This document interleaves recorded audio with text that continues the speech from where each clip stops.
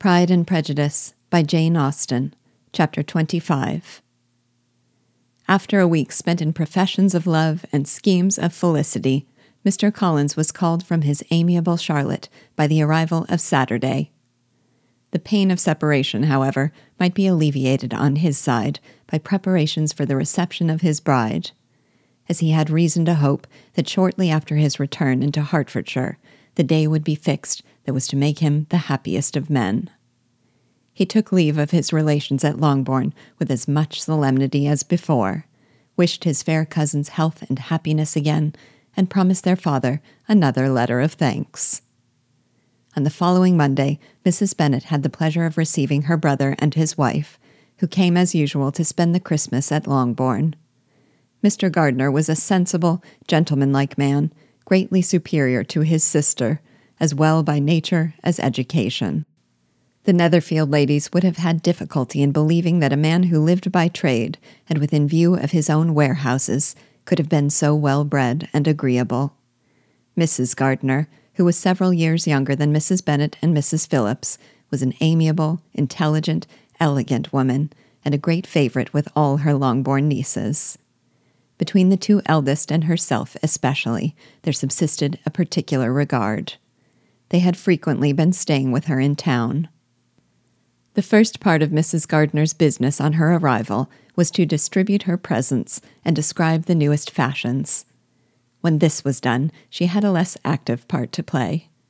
It became her turn to listen.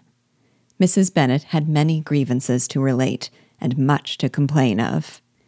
They had all been very ill used since she last saw her sister. 2 of her girls had been upon the point of marriage, and after all there was nothing in it. "I do not blame Jane," she continued, "for Jane would have got Mr. Bingley if she could. But Lizzie, oh, sister, it is very hard to think that she might have been Mr. Collins's wife by this time, had it not been for her own perverseness. He made her an offer in this very room, and she refused him.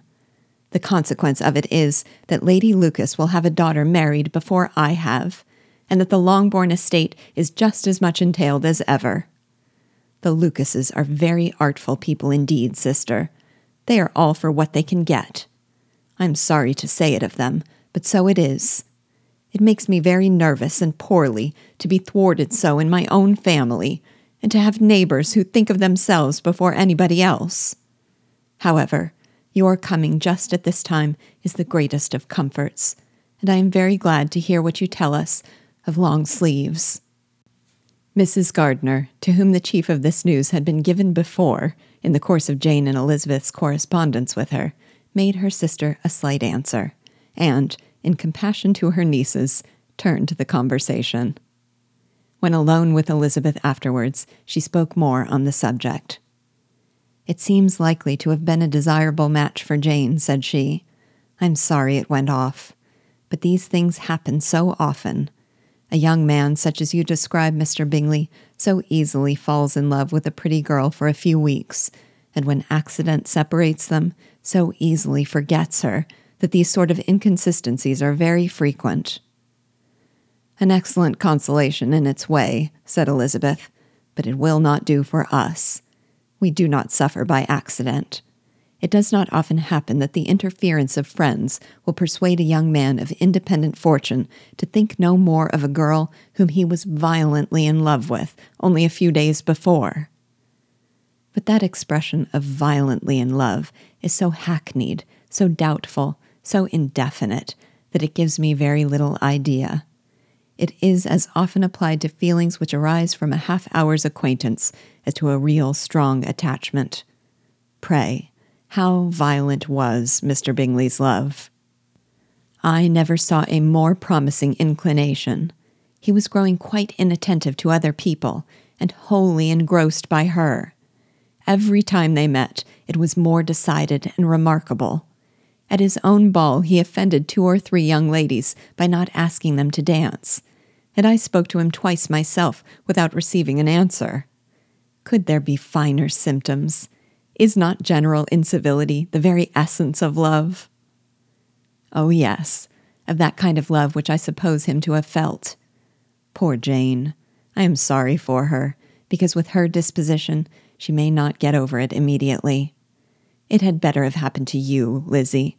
You would have laughed yourself out of it sooner. But do you think she would be prevailed upon to go back with us? Change of scene might be of service, and perhaps a little relief from home may be as useful as anything. Elizabeth was exceedingly pleased with this proposal, and felt persuaded of her sister's ready acquiescence. I hope, added Mrs. Gardiner, that no consideration with regard to this young man will influence her. We live in so different a part of town, all our connections are so different, and, as you well know, we go out so little, that it is very improbable that they should meet at all, unless he really comes to see her. And that is quite impossible, for he is now in the custody of his friend, and Mr. Darcy would no more suffer him to call on Jane in such a part of London.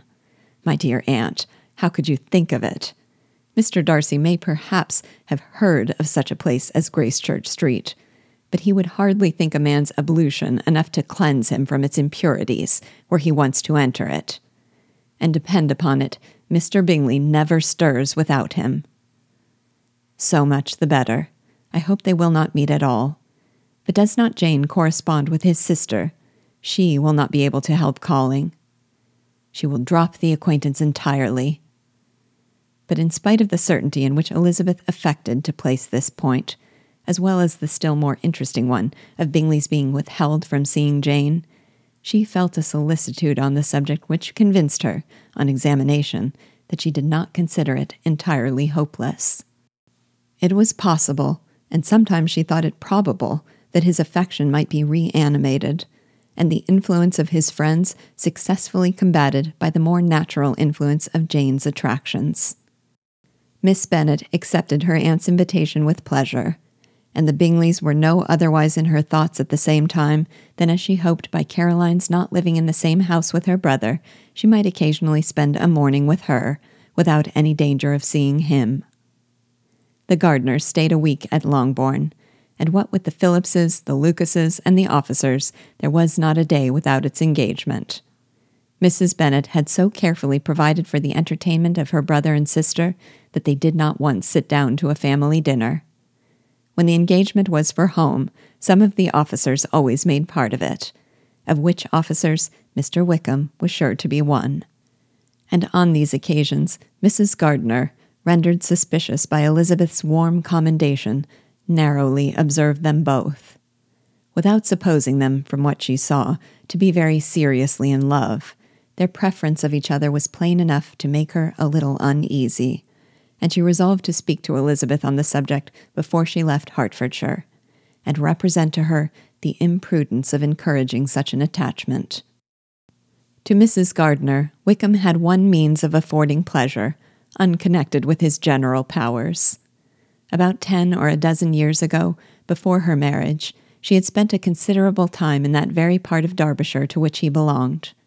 They had, therefore, many acquaintances in common, and though Wickham had been little there since the death of Darcy's father, it was yet in his power to give her fresher intelligence of her former friends than she had been in the way of procuring. Mrs. Gardiner had seen Pemberley, and known the late Mr. Darcy by character perfectly well. Here, consequently, was an inexhaustible subject of discourse. In comparing her recollection of Pemberley with the minute description which Wickham could give, and in bestowing her tribute of praise on the character of its late possessor, she was delighting both him and herself. On being made acquainted with the present Mr. Darcy's treatment of him, she tried to remember some of that gentleman's reputed disposition when quite a lad which might agree with it, and was confident at last that she recollected having heard Mr. Fitzwilliam Darcy formerly spoken of as a very proud, ill-natured boy.